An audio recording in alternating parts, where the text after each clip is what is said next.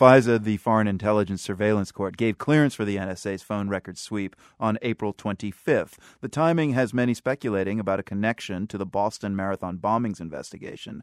We can't know for sure, but it got us wondering about the status of that investigation. Juliette Kayyem is a foreign affairs columnist for the Boston Globe and a former Homeland Security official. Juliette, what's new and noteworthy in the investigation? There's so many different pieces to the investigation now. So we'll start with the core one, which is the case against the younger Tsarnaev brother, as well as the investigation into any foreign links. The House Intelligence Committee went to Russia to speak with Russians about what they possibly knew about radicalization, or more importantly, whether a foreign group had knowledge and helped assist in the attacks on the Boston Marathon.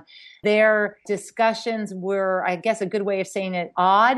There were a number of different aspects to their visit to Russia, including the involvement of an American actor and others who would try to get them to meet with Russians and Chechens and figure out what's going on. I have to admit to you that I think the House Intel Committee visit will come up with almost nothing. The Russians have not been very forthcoming in the investigation. So what that essentially means is that we're dependent on the FBI and others who would honestly assist in this investigation to determine whether there was any direct foreign terrorist links. And then there is, of course, the case here. There will be a trial unless there is a guilty plea in order to avoid the death penalty. And that will take months, if not years. I mean, one story related to the bombing, though the links are still hard to see, and that makes it kind of a sticking point, is that of the FBI killing of Ibrahim Todashev in Florida last month. What can you tell us about that? Okay, so Todashev was a friend of Tamerlan. They worked out together in Boston. And there has been an ongoing investigation about the homicide of 3 of their friends a few years back on September 11th. And so that investigation was sort of ongoing, and the FBI went to go visit Todashev in Florida. There was some altercation that no one can quite figure out what it was, and Todashev was shot dead by an FBI agent.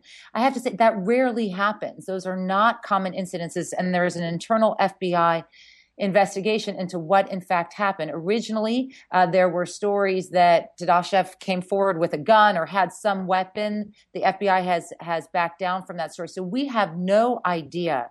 And the FBI has not been forthcoming at all about what happened in that house in Florida.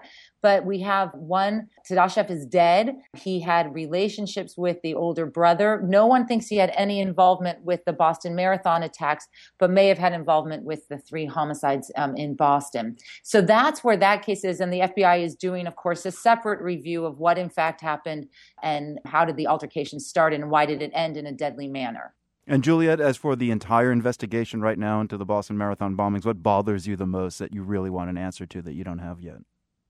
Well, one is clearly what happened in Russia and who Tamerlan was meeting with and how much the Russians knew about this. There is a lot of scapegoating going on right now. I tend not to believe much of what the Russian intelligence agencies are telling various government officials, including the House Intelligence Committee. I think everyone is trying to say, look, we knew it. If only the FBI had heard it, had listened to us, things would have been better.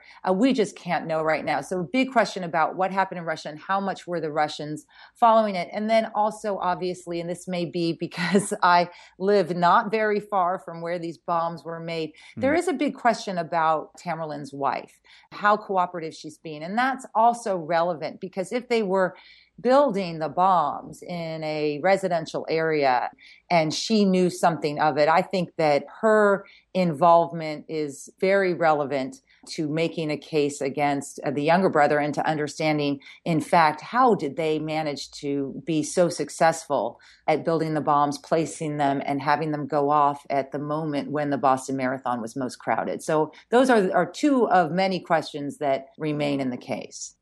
Boston Globe columnist and former Homeland Security official Juliette Kayyem, always good to speak with you. Thanks. Thanks so much.